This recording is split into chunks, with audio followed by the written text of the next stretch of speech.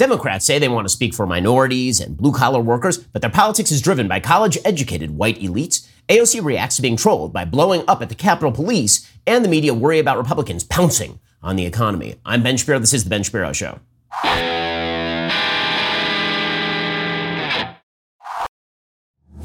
Today's show is sponsored by ExpressVPN. Do you like your web history being seen and sold to advertisers? No? Me neither. Get ExpressVPN right now at expressvpn.com/Ben. Well, you're spending too much money on everything because Joe Biden is a terrible president. Well, one of the things you are spending way too much money on is your cell phone bill. This has been true for a while, not just because of inflation, but because the big guys, I'm talking Verizon, AT&T, T-Mobile, they charge you a lot of money for data that you are not using, which is why you should switch over to Pure Talk the way that I did and my family did. Pure Talk still gives you talk, text, plenty of data for just $30 a month. No price increase there. I'm a Pure Talk customer. They are the most reliable network in America. They use the same towers as one of the big guys. The 5G coverage is great. They're a veteran-owned company with a customer service team based right here in the United States. Stop giving your money away to Verizon, AT&T, and T-Mobile. Switch to my guys over at Pure Talk. They make it really easy with the no-risk money-back guarantee. Head on over to puretalk.com, select a plan, enter promo code Shapiro. You can save 50% off your very first month of coverage. You can literally be switched over to Pure Talk coverage in less than 10 minutes. Head on over to puretalk.com, enter promo code Shapiro. That's puretalk.com,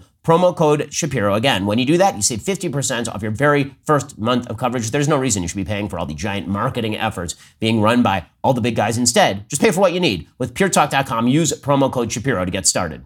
Well, we have some breaking news this morning. That, of course, is the death of Ivana Trump, Donald Trump's first wife and the mother of Ivanka, as well as Donald Jr. and Eric. According to the New York Times, Ivana Trump died on Thursday at her home in Manhattan. She was 73 years old. Trump announced her death in a statement on Truth Social. The New York City police were investigating whether Trump had fallen down the stairs at her townhouse on the Upper East Side, according to two law enforcement officials with knowledge of the matter. One of the officials said there was no sign of forced entry at the home. The death appeared to be accidental. A spokeswoman for the city's chief medical examiner's office said that it would investigate the death. Throughout their marriage, according to the Times, Trump commanded almost as much media attention as her husband, as they helped define the 1980s as an era of gaudy excess among the elite, an image Trump used to fuel his turn as an outsized TV personality before his 2016 run for the White House. It was Miss Trump who rechristened her husband The Donald, a moniker that became a fixture in the New York tabloid press.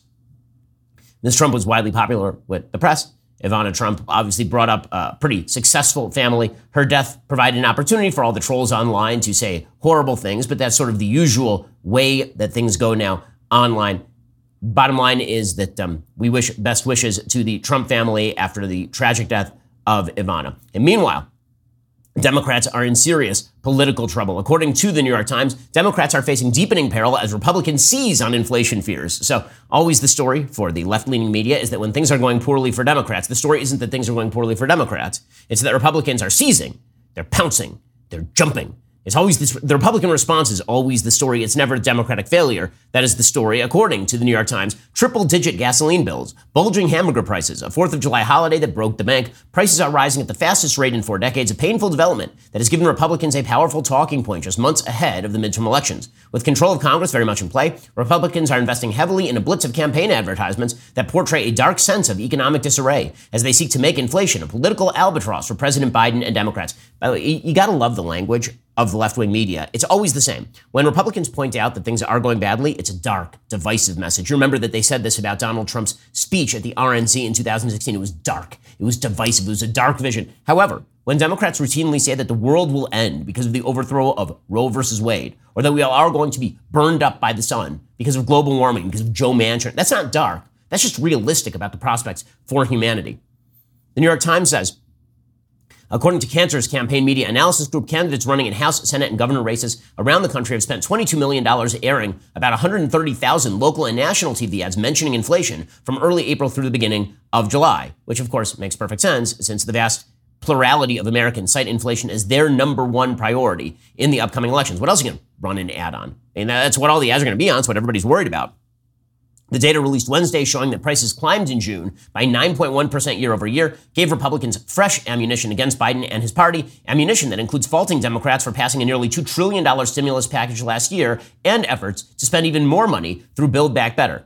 The focus on inflation is already weighing on Biden's poll numbers. New York Times Siena College this week showed his approval at a meager 33%. 20% of voters view jobs in the economy as the most important problem facing the country.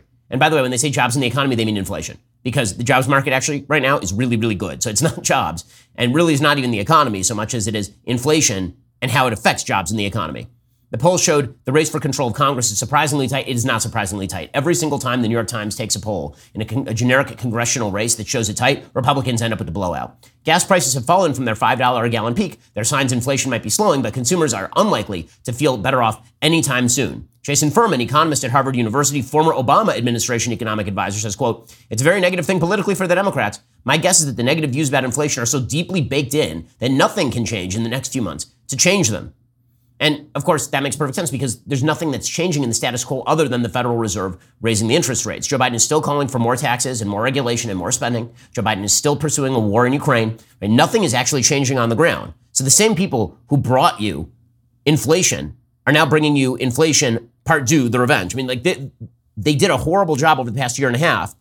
They're not changing course. So why would Americans actually think that something is going to change? And the problem with inflation is that a lot of inflation and how much inflation gets baked into the cake is reliant on Americans' expectation about how much they're going to pay when they go to the grocery store. In order for prices to fall, Americans have to say, that's too much, I'm not paying for it. If Americans think that next month inflation is going to continue, they're not going to say that. They're going to say, okay, I'm going to buy right now at this price because it's going to be even more expensive 2 weeks from now. And that actually is a self-fulfilling prophecy because if everybody spends now, that leads to more price inflation because more dollars into an economy with less product means inflation. You can see that over the past few years, Democrats have absolutely been getting clocked. Honestly, at this point in time, you have to say that one of the most fortunate things to happen for the Republicans in sort of a broad, bizarro world logic is that Donald Trump caused them to lose both Georgia Senate seats at the beginning of 2021, because that put Democrats in control of the Senate. And then for some reason, they got very inflated expectations of what they could do and what they should do. And they proceeded to spend enormous amounts of money, promise their base that they were going to do these incredible world-breaking things, scare the bejesus out of everybody else, and freak out the American public to the point where they say, okay, we don't want you guys in charge anymore. If Republicans had actually been in control of the Senate, Joe Biden could blame the lack of action on Mitch McConnell. He'd actually have a foil. He doesn't have a foil right now because Mitch McConnell is not in control of the Senate. Joe Biden can't even run against Congress because he controls Congress. So it's a real problem for him. This seems to be a habit among Democratic administrations, by the way, is creating what I would consider actual positive results because they stink so much at their job. As we'll discuss when we get to Middle East politics, that's exactly what Barack Obama did. He actually created Middle East peace by siding with the bad guys over there. Well, bizarrely enough, by Democrats winning seats in the Senate in Georgia, they've now created all of the momentum in favor of Republicans in both 2022 and 2024. According to Karl Rove, writing for the Wall Street Journal, there's some serious problems for Democrats on a longer-term scale here, not just because of inflation and a slowing economy and because of crime or because of the border crisis. And we haven't even talked about the border crisis very much lately. We have record numbers of people arriving at the southern border and then just being let into the United States with like an IOU saying show up in 6 months in court.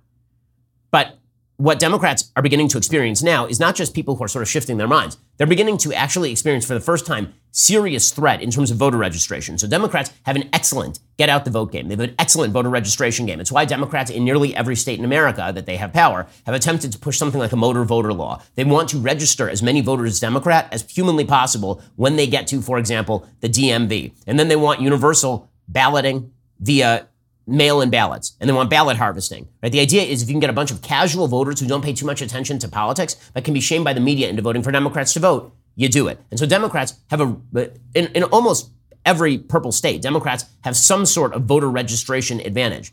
That's beginning to turn. If people start openly registering as Republicans, what that means is that the sort of stigma that the media have been able to attach to identifying as a Republican is going away. And if that happens, Democrats have a real problem on their hands. As Karl Rove points out, if you look at Florida in 2016, Democrats had held a registration edge of 330,000 votes over Republicans. Donald Trump still won the state, so did Senator Marco Rubio. The Democratic advantage then dwindled to 257,000 in 2018, 97,000 in 2020. Today, there are 176,000 more Republicans than Democrats registered in the state of Florida. That is the first time in Florida history the GOP has led in registrations. So if Republicans were winning in Florida, if Donald Trump was winning Florida in 2016, when Democrats had a 330,000 vote edge, there's been about a 500,000 vote switchover to the Republicans, right? Or at least Republicans have gained 500,000 votes in the interim between 2016 and 2022. So how bad do you think those elections are going to be for Democrats? Karl Rove says, consider two other battlegrounds where incumbent Democratic senators could face challenges. In Arizona in 2016, the GOP registration edge stood at 148,000. It narrowed to 136,000 in 2018 and 130,000 in 2020. This year, however, the Republican margin has jumped back to 145,000. In Nevada, the GOP lagged Democrats by 88,000 registrations in 2016. Republicans cut the deficit to 75,000 in 2018. It bounced back to 87,000 in 2020. Since then, the GOP has reduced the gap to 51,351 voters. That's the smallest election year difference since 2004, which, not coincidentally, is the last time Nevada voted Republican for president. The same thing is happening in Pennsylvania. Trump carried Pennsylvania by 44,000 votes in 2016. Senator Pat Toomey won re-election by 87,000 votes, even though Democrats outnumbered Republicans by almost 1 million voters, 916,000 voter registration advantage in favor of Democrats in 2016. The Democratic advantage has now dropped all the way to 550,000. I mean, that is a shift of, again, about 400,000 votes. That is a big number. Same thing is true in places like North Carolina. Independent voters are also trending Republican at this point. So that doesn't mean that Republicans can run bad candidates and necessarily win. It's going to be a problem for them in Georgia, for example. Could be a problem depending on what happens in Pennsylvania with Mehmet Oz. But the bottom line here is that Democrats have moved away from the center of the country.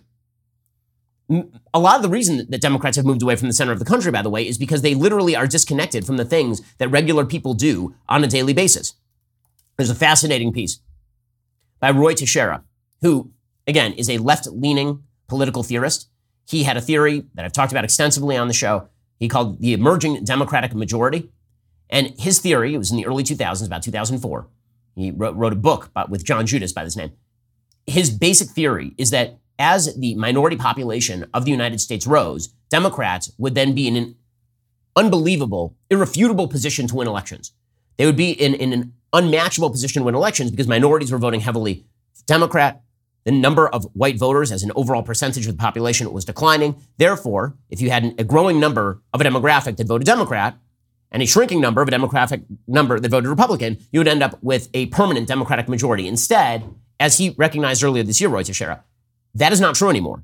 Hispanics are now moving into the Republican camp. The reason for that is because the Democratic Party has now been captured by highly educated white coastal elites, particularly female elites who hail from highfalutin colleges, that their ideology is driven almost entirely by people with that value system. And that is a complete disconnect from the blue-collar values, the religious values, the working values of many Americans. So Roy Teixeira writes this today. Democrats are betting on a small set of issues to mitigate their losses this November. Inflation may have just hit a 40-year high with concomitant recession risk, but Democrats believe that campaigning against the Supreme Court's overturning of Roe v. Wade, arguing for more gun control in the wake of recent mass shootings, highlighting Trump's anti-democratic malfeasance through the January 6th hearings, can turn the tide in their favor. It's true that the polls have tightened a bit in Democrats' favor recently, though some of this could be the eagerness of motivated Democrats to be polled. And there's general agreement that Democrats' chance of holding the Senate are much better than their chances of holding the House. Now, that's obviously true. Republicans are going to take the House. The only reason that the Senate is even up for debate is because, again, Republicans have not been clear in nominating really strong candidates in places like Pennsylvania or Georgia or Arizona, where there's still an open primary going on. Recent data indicate the success for the abortion gun control January 6th strategy, to the extent it is working, is attributable to those voters for whom these issues loom large and are less likely to be influenced by current economic problems. Such voters are disproportionately likely to be college-educated whites. It is here that Democrats have been demonstrating unusual strength. Well, this is right. The Democratic Party is now run entirely by white coastal elites. In a just-released New York Times Siena poll, Democrats have a 21-point lead on the generic congressional ballot among these voters. White college Democratic support in this poll is actually higher than support among all non-white voters. Okay, that is a dramatic reversal for the Democratic Party. It used to be that college-educated voters were split kind of half-half in this country, and minority voters split heavily Democrat. Now it's precisely the opposite. So if the demographic argument still holds, which is that there are fewer white voters overall and there are more minority voters, but now the white voters are trending toward the Democrats and the minority voters are trending toward the Republicans, that throws the whole kit and caboodle up in the air for the Democrats. The gap between the Democratic Party and the working class is growing larger every day. But here is the thing. Your gap between good sleep and not sleep That needs to narrow, and it needs to narrow dramatically. That's why you don't just need your Helix sleep mattress. You need a sofa made by the same people. They launched a new company called Allform. They're already making the best sofas in the game. What makes an Allform sofa really great? Well, for starters, it's the easiest way you can customize a sofa using premium materials at a fraction of the cost of traditional stores. You can pick your fabric, the sofa color of the legs, sofa size, and shape. Make sure it's perfect for you and your home. They've got armchairs and love seats all the way up to an 8-seat sectional, so there's something for everybody. Allform sofas are delivered directly to your door. They have simple, quick assembly, no tools necessary. If getting a sofa without trying it in store sounds a little risky, you don't need to worry. You get 100 days to decide if you want to keep it. That's more than 3 months. And if you don't love it, they'll pick it up for free and give you a full refund. Allform wants to do their part and offers exclusive discounts for teachers, students, military, and first responders. Allform offers financing, flexible payment plans, and amazing sofa is never far away. They've got a forever warranty, literally for all time. I have an Allform sofa in my house. My parents have one. Got one for my sister as well. Allform is offering 20% off all orders for our listeners at allform.com/Ben. That's allform.com/Ben. Roy Teixeira says, this is remarkable and has much to do with anemic Hispanic support for Democrats who favor Democrats over Republicans by a scant 3 points. Remember, Barack Obama won Hispanics like 2-1. Even in 2016 and 2020, Donald Trump won like 35% of Hispanics in 2020. Now it is dead even, which is insane. And again, that is because Democrats have embraced a set of values that no one who is not a gender theory major at Wellesley cares about. No one agrees with it. It seems bizarre to them. They've cut themselves off in this bubble where they talk to all of their friends and where you are thrown out of the bubble and treated as a leper if you don't agree with them. Says Roy Teixeira, more broadly, the lack of Democratic support among working class voters is striking. Democrats lose all working class voters by 11 points. They carry college educated by 23 points. This is not a class gap. It's a yawning chasm. It's difficult to avoid the conclusion Democrats' emphasis on social and democracy issues, while catnip to some socially liberal educated voters leaves many working class and Hispanic voters cold. Their concerns are more mundane and more economically driven, which, by the way, is the way politics is supposed to work. You're supposed to be saying to your politicians, you're the plumber, fix the problem. You're not supposed to look to them for worldview guidance. And yet that's what Democrats do. They see in politicians godlike heroes descending from on high to bring them LGBTQ plus minus divided by sign ampersand tilde theory. Well, that's not how most people see their politicians, particularly people who actually have to work for a living. And the reality is that the Democratic base, the people who create the ideology, most of them have never run a business. Many of them have never worked in a business. Many of them are professional pointy heads. They've either worked in academia, or they worked at a think tank, or they work in politics at the behest of the taxpayer, or they're working at some sort of nonprofit. The number of Democrats in elite positions shaping politics who have never held a real business job is extraordinary. There's a piece over at Daily Wire by Ben Zeisloff today saying most top Biden officials have 0 years of business experience. Well, that might help shape why exactly it is that they are so out of touch on the issues that most Americans care about. If you've owned a business, if you've worked at a business, you understand that inflation is a top priority for the United States government. If you own a business or work at a business, you understand that supply chain issues are more important than Pete Buttigieg trying to induce equity via transportation policy. If you have worked at a business or you own a business, you understand that the future of your business is more important to you than Democrats' insistence that abortion policy be the number one thing that we discuss, or that HHS be dramatically focused on transing the children. This is not the stuff that you're interested in, but the Biden administration is not led by those people. A report from the Committee to Unleash Prosperity recently revealed that the Biden administration is led by lawyers, academics, and community organizers. According to the conservative think tank, the top 68 individuals in the administration have spent an average of 2.4 years in the business world. 2.4 years, with only 1 in 8 boasting extensive business experience. The median length of business experience for Biden officials is 0 years, which means there was like one guy who had 20 years of experience and everybody else has 0 years of actually working in the business world.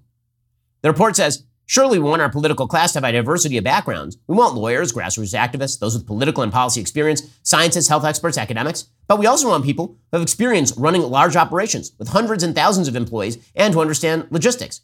Biden, Harris, neither has any business experience.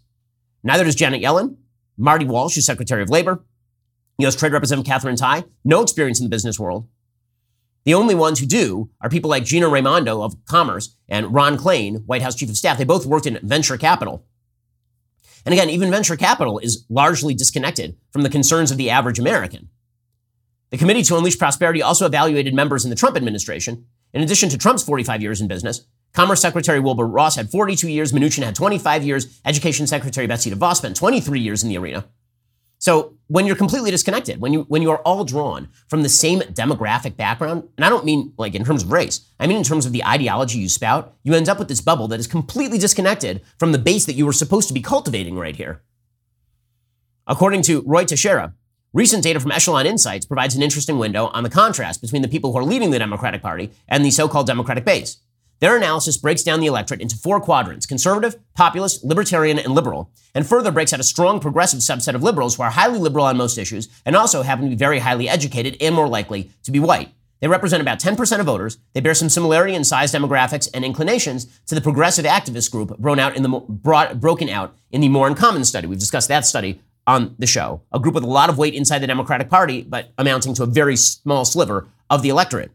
The crosstabs provided by Echelon allow for a comparison of strong progressives' basic political views with those of Hispanic and working class voters. Here are some examples. Poll question: is America the greatest country in the world or not?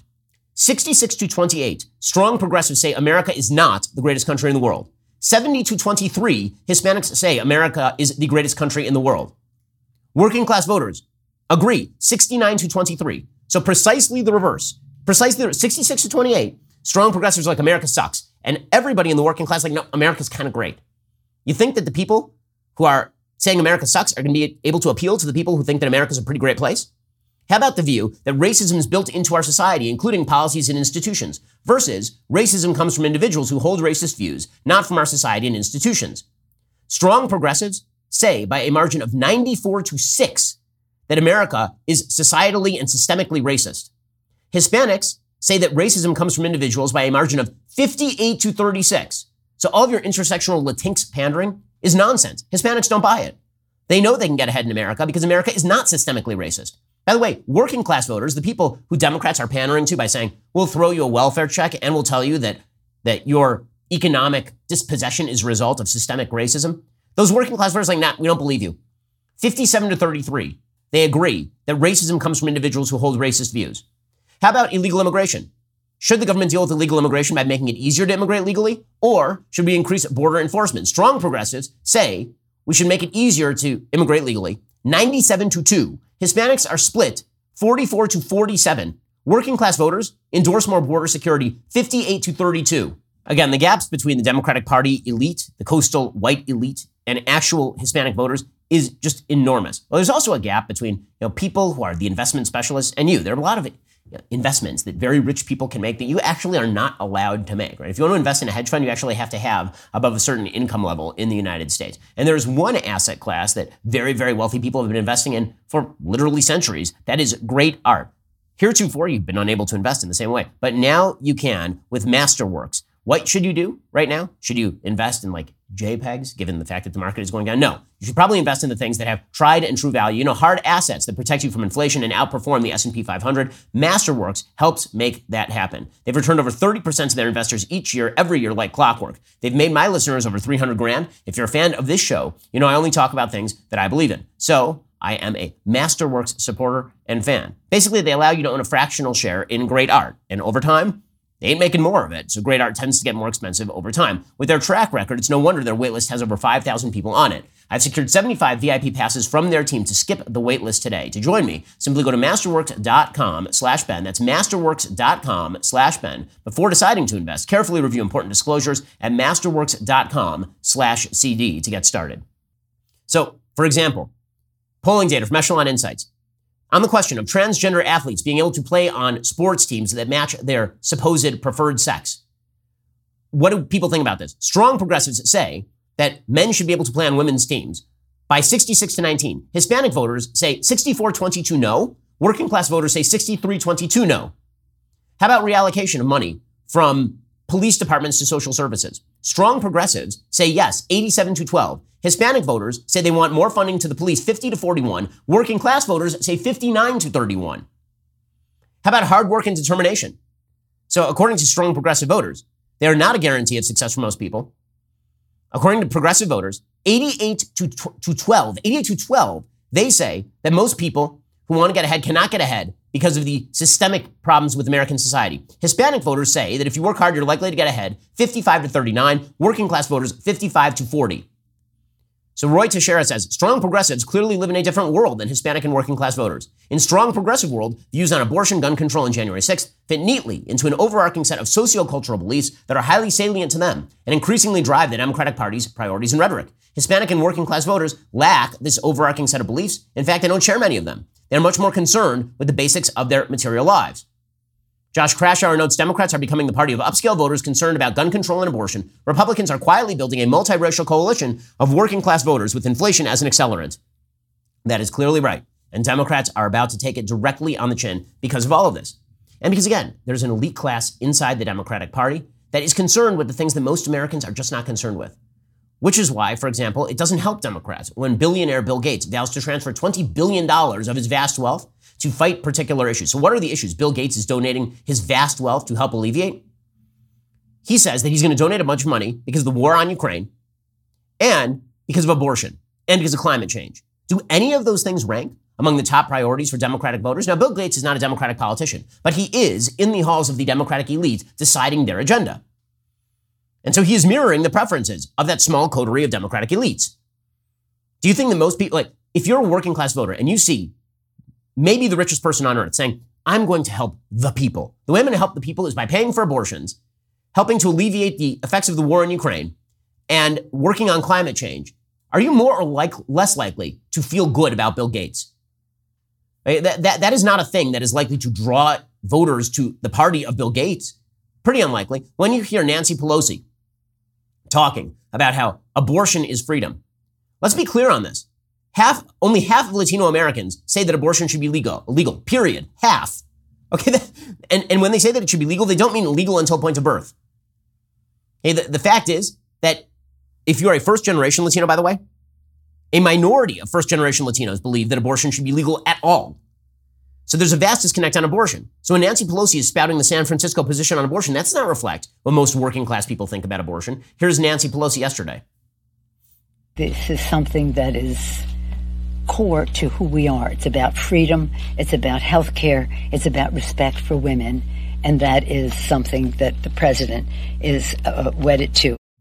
Okay, again, these sorts of statements are not helpful to the Democrats. So all the hopes that the overthrow of Roe versus Wade was going to suddenly usher in an era of Democratic dominance, yeah, good luck to that. It's not helpful to the Democratic case when the CDC, run by Joe Biden, the Center for Disease Control, is, according to Breitbart, now promoting to youth an online chat space that discusses sex, polyamorous relationships, the occult, sex change operations, and activism, and is specifically designed to be quickly hidden while being used.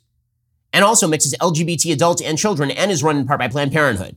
The chat is called Q Space, and the platform is advertised on the CDC's LGBT Health Youth Resources page. The chat service, describing itself as a community for LGBTQ plus minus divided by sign ampersand caret command symbol teens, is available for those aged 13 to 19 and can be hidden from parents and focuses on a number of these themes, including conversations on drag culture 101, sex and relationships, and having multiple genders intended for bi-pan youth.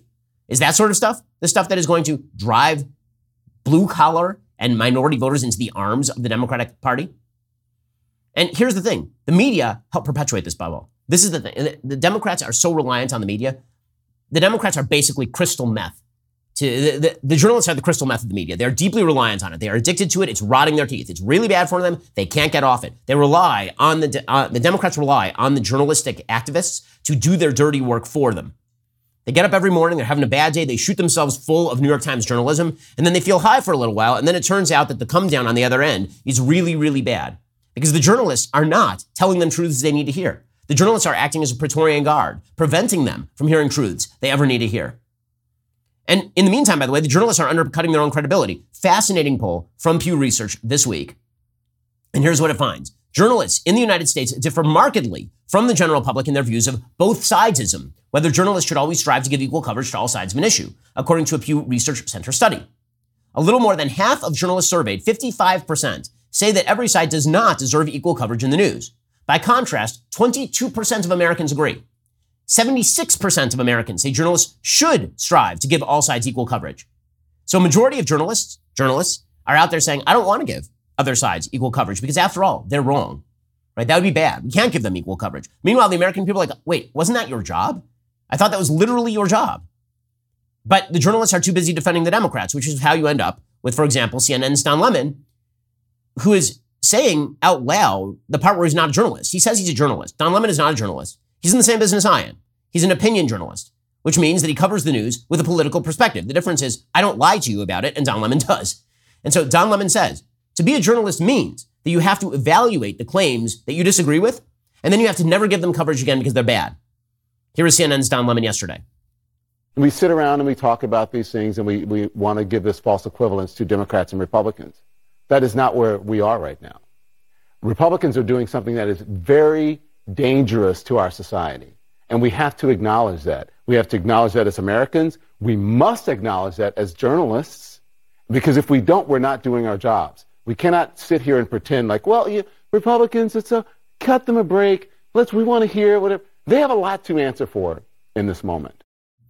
Just amazing. Just incredible. I mean, he is, because he's saying the quiet part out loud.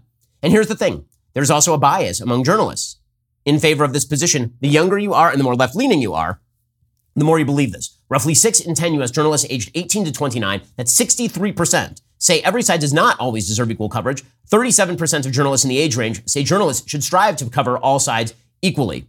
Those numbers change noticeably for journalists 50 and older. So if you're an older generation of Democrats, then you tend to believe that journalists are supposed to, journalism at a certain point. But if you're a younger Democrat, you don't believe that. And so you act as a Praetorian Guard for the Democrats who never hear messages like, hey guys, maybe Hispanic voters don't like it when you call them Latinx. Hey guys, did it ever occur to you that blue collar black workers are not particularly fond of the idea that you're telling their little boys that they're actually little girls? Instead, the journalists are focusing on activism. The most obvious trend in journalism in this direction is basically just going to random businesses and trying to cudgel them through media coverage into doing the dirty work of the left. This is how you end up with stories by people like Brian Schwartz at CNBC, reporting that Republican attorneys general are hosting a private retreat for corporate donors at a swanky Palm Beach resort, and then proceeding to list off all of the corporate parents, all the corporate donors, right? The lobbyists and executives like Comcast and General Motors, Johnson & Johnson. The goal of this sort of reporting is specifically to put pressure on corporations never to associate with Republicans ever. It's just journal activism. But guess what? That ain't going to do the job, because increasingly, Americans don't buy it. And now, the bubble that has been created also means that Democrats never feel the necessity to have consistency in any way. See, if nobody ever asks you a tough question about your own ideology, you don't actually have to think it through. You can just do the id-driven politics, where you say whatever pops into your head, whatever crazy idea pops into your head at a given moment. It also means you can be as radical as you want to be. So Elizabeth Warren rarely has to answer a tough question. And when she is asked one, she can just walk right away from it. That happened yesterday, the senator from Massachusetts, who, again, I'm constantly in a state of sort of bewilderment about Elizabeth Warren, because I knew her a little bit when she was at Harvard Law School. She was certainly to the left when she was teaching at Harvard Law School. I was a student over there. But she also happened to be kind of an interesting person. Her book, The Two-Income Trap, is a really fascinating look into how the development of women in the workplace has changed the economy, and how government interventionism is not always a good thing. Now she's just a down-the-line rote Bernie Sanders left-winger. Well, she was asked yesterday about whether groups should be paying people for the location of Supreme Court justices to harass them. And she just walked away. Didn't even bother to answer the question, which is kind of amazing. Senator, an activist group is offering to pay people if they send in the locations of justices. Do you think that this has gone too far at this point? Okay, and then she just keeps on walking. Just keep going. Again, consistency being the hobgoblin of both little minds and also decency. This is just not something that that they are going to. They're not actually going to be consistent in any way. Elizabeth Warren and this crew, they really have never had to deal with serious economic hardship. They've never run a business, but you're running a business, and that's why you can't afford to lose time and money. That's why we here at Daily Wire, we've been using Stamps.com since 2017, saving us time and money.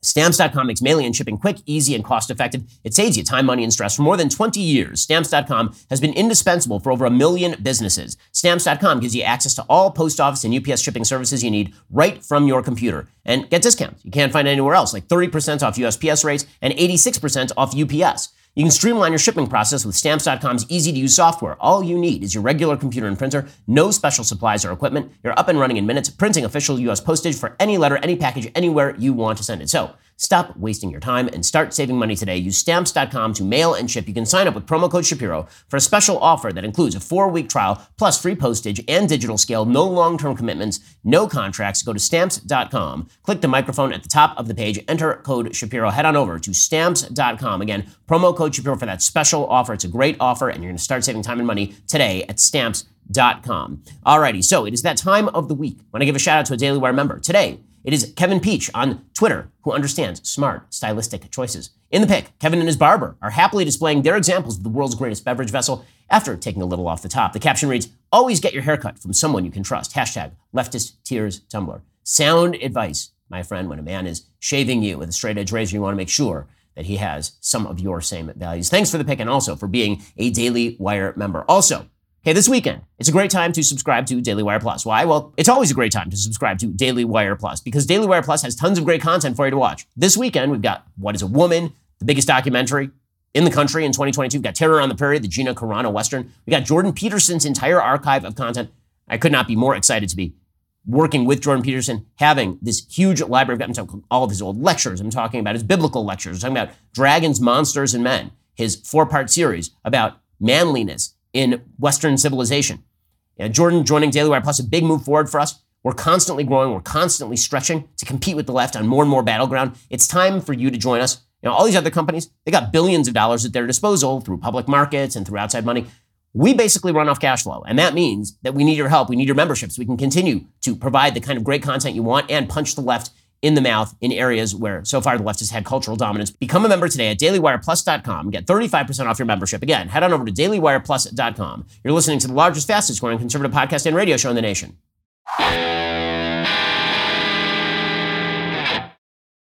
So, meanwhile, it is amazing to watch how the Democrats really have, many of them, have no standards at all with regard to what is appropriate behavior. It really is an amazing thing. So, obviously, you had Joe Biden and his team at the White House overtly saying that it was totally fine to go to Supreme Court Justice's house and protest like right outside their house, even though it was a violation of federal law. It was totally okay. And you had Karine Jean-Pierre, the wildly untalented White House press secretary, saying openly that, you know, going outside restaurants and yelling at people while they're eating their dinner, that's just free speech. And Pete Buttigieg, the Secretary of Transportation, mostly famous for going on a 2-month paternity leave while nobody noticed, he said the exact same thing. And we've been told by pretty much all of the bright Democratic thinkers that protest is just protest and you should all toughen up. You should all just get thicker skin. Well, you know, all right. But if we're going to hold you to that standard, we're going to hold you to that standard. So here's the thing. Alexandra Ocasio-Cortez, the irrepressibly moronic congresswoman from Brooklyn, she tweeted December 2nd, 2020, quote, "The whole point of protesting is to make people uncomfortable. Activists take that discomfort with the status quo and advocate for concrete policy changes. Popular support often starts small and grows. To folks who complain protest demands make others uncomfortable, that's the point. Protest, it's great. It makes people uncomfortable." Okay, just about a week ago, Alexandra Ocasio-Cortez, who again has fewer brain cells to rub together than most sea creatures, she tweeted out after there were a bunch of people who basically protested outside of Brett Kavanaugh's steakhouse dinner with his family, and he had to leave through the back door. She tweeted out, quote, "Poor guy. He left before his souffle because he decided half the country should risk death if they have an ectopic pregnancy within the wrong state lines. It's all very unfair to him. The least they could do is let him eat cake." Right? So, like, why should he be offended that people are ruining his dinner? After all, you don't have a right to eat dinner. And after all, he wants to make people go through with ectopic pregnancy. By the way, it's just a lie. Okay, that there is not a state in America where it is illegal to remove an ectopic pregnancy. It does not exist. It is a threat to the life of the mother. Okay, but put all of the abortion policy there aside. The bottom line to AOC is protest is good when I do it, but it's very bad when people do it to me. When people troll me, it is legitimately the end of the world, and I am so scared I'm going to freak out. And we're not just talking about like January 6th, when there's video of AOC talking about how she was in tremendous fear for her life and she was afraid she was going to die. And I was in Katie Porter's office and they asked Katie Porter about it. And Katie Porter's like, yeah, we were like in the other office building. It was fine. And I had to give, one of my staffers had to give AOC her shoes, right? Like, put all of that aside. I'm not talking about, like January 6th, there was actual danger involved, although not in the Longwell office building where AOC was, but there was in the Capitol complex. Now AOC is suggesting that she was deeply threatened, that it was really, really scary when a troll decided to talk about her booty to her on the steps of the Capitol building. Now, that's ugly behavior. That's bad behavior. That's harassment. It's bad. And I can say that because I think it's bad across the board. I think it's bad when you protest at steakhouses and go outside Supreme Court justices' houses. I think it's bad when you try to track down Supreme Court justices, you know, after somebody tries to murder them in their house. Like, I think there are a lot of things that are bad in this realm. But if you are AOC and you think protest is good, except when somebody says a mean thing to you and you get the feels, well, then I have less sympathy for you. One rule for all of it. I'm perfectly on AOC's side when she says she is offended by this trollery. Fair enough. But you can't be offended by this trollery and then be like, yeah, but if they do it to people I don't like, then it's totally fine. So here's what happened. AOC, the so fresh, so face, freshness of face that just could not be out-freshed in its faceness. AOC was walking up the Capitol steps when a professional troll named Alex Stein decided to talk to her about her booty. Here's what it sounded like. AOC, my favorite big booty Latina. I love you, AOC. You're my favorite. She wants to kill babies, but she's still beautiful. You look very beautiful in that dress. You look very sexy. Look at that booty on AOC. That's my favorite big booty Latina. I want to do a little selfie. I love it. My favorite AOC. Nice to meet you, AOC. Look how sexy she looks in that dress. Woo, I love it, AOC. Hot, hot, hot like a tamale. Okay, so, not something I'd want anybody saying to my wife. Not something that I think is appropriate for public discourse. Actual catcalling. I know that AOC can't tell the difference. Like, I one time offered to debate AOC, and she literally accused me of catcalling on Twitter. That right there is catcalling. Okay, if you want like a definition of that's the one. I know AOC doesn't understand what words mean and that words have meanings. That's the catcalling, AOC. So, but according to AOC, you have to follow the logic because she's so incredibly dumb. According to the logic, here's AOC's logic. If I offer to debate AOC, that's catcalling. If this guy catcalls her, that's a violent threat. And if somebody is outside a Supreme Court justice's house shouting at them like a week after somebody tries to murder them, that's not a violent threat. That's legitimate protest. You follow this circle of illogic?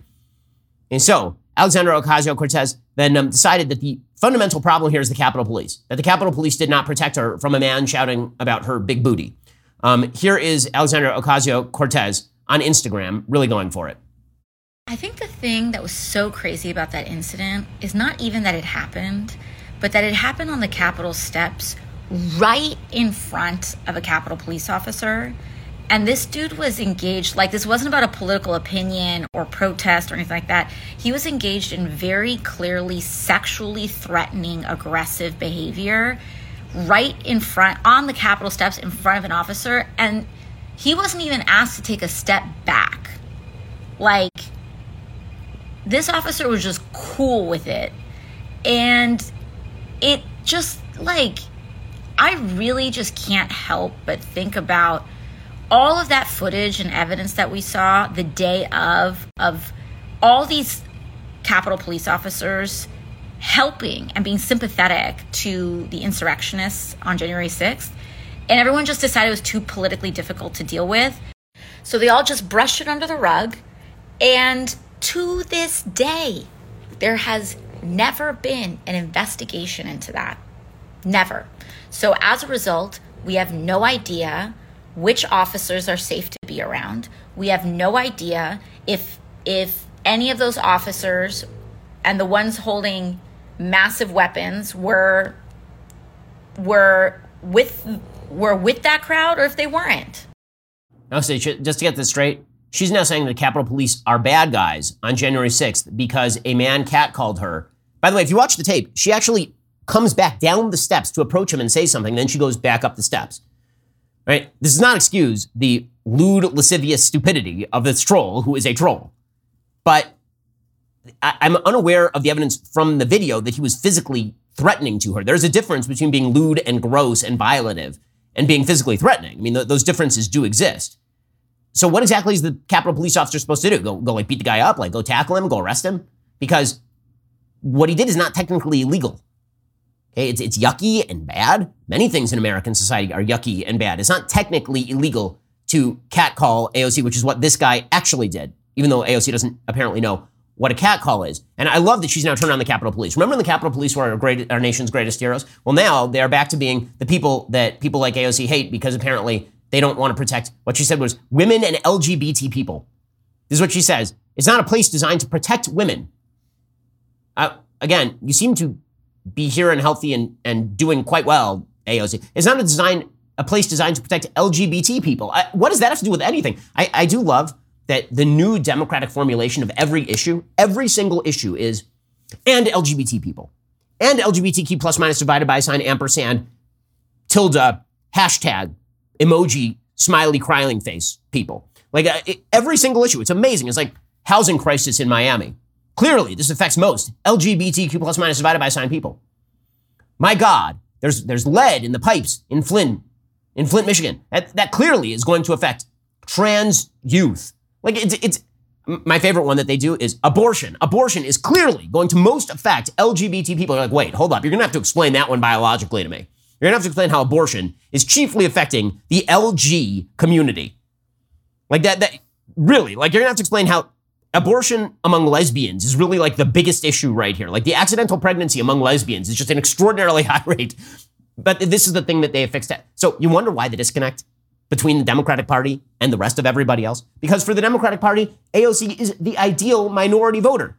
AOC is who they say, when Democrats think of minority voter, they think of AOC representing Hispanics. She does not represent the broad, vast swath of Hispanics in the United States. Not even close. They don't vote anything like her. She's in a district in Brooklyn. She won 16,000 votes in a primary. Nope. Okay, when Democrats think, like, who is the stand-in for the opinion of black Americans? They think, well, maybe like Ayanna Pressley. Ayanna Pressley is not representative of the average black voter in the United States. When they think of the blue-collar worker, they're thinking of like Joe Biden. Joe Biden has not worked a blue-collar day in his life. He just describes himself as blue-collar because he is from a state where there are many blue-collar workers. Well, I mean, by that measure, I mine for gold routinely because I'm from California. That's not the way that works. Joe Biden ain't blue-collar. Joe Biden hasn't spent one day working with his hands. I'm not a gold miner, even though I'm from California. There used to be a lot of gold miners in California, but I'm not one of them. It is amazing how the disconnect is just apparent from every single thing that they do.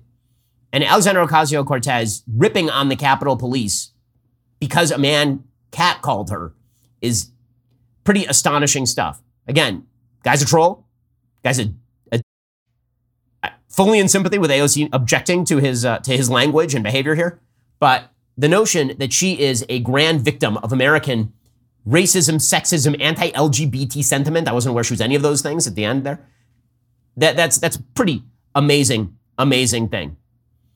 Alrighty, we'll be back here later today with additional content. In the meantime, go check out The Michael Knowles Show. That is available right now. I'm Ben Shapiro. This is The Ben Shapiro Show.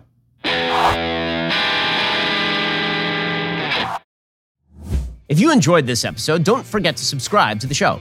Help spread the word about The Ben Shapiro Show by giving us a 5-star review and sharing the show with a friend. We're available on Apple Podcasts, Spotify, YouTube, or wherever you get your podcasts. And be sure to check out some of our other Daily Wire shows. The Ben Shapiro Show is produced by Bradford Carrington, executive producer Jeremy Boring, supervising producer Mathis Glover, production manager Pavel Wydowski, associate producer Savannah Dominguez Morris, editor Adam Sayevitz, audio mixer Mike Coromina, hair and makeup artist and wardrobe Fabiola Cristina, production coordinator Jessica Kranz. The Ben Shapiro Show is a Daily Wire production. Copyright Daily Wire 2022. A new report shows that most of Joe Biden's top officials have 0 years of business experience. Donald Trump makes a decision about 2024, and a major new development comes out in the politically charged rape case of a 10-year-old girl. Check it out on The Michael Knowles Show.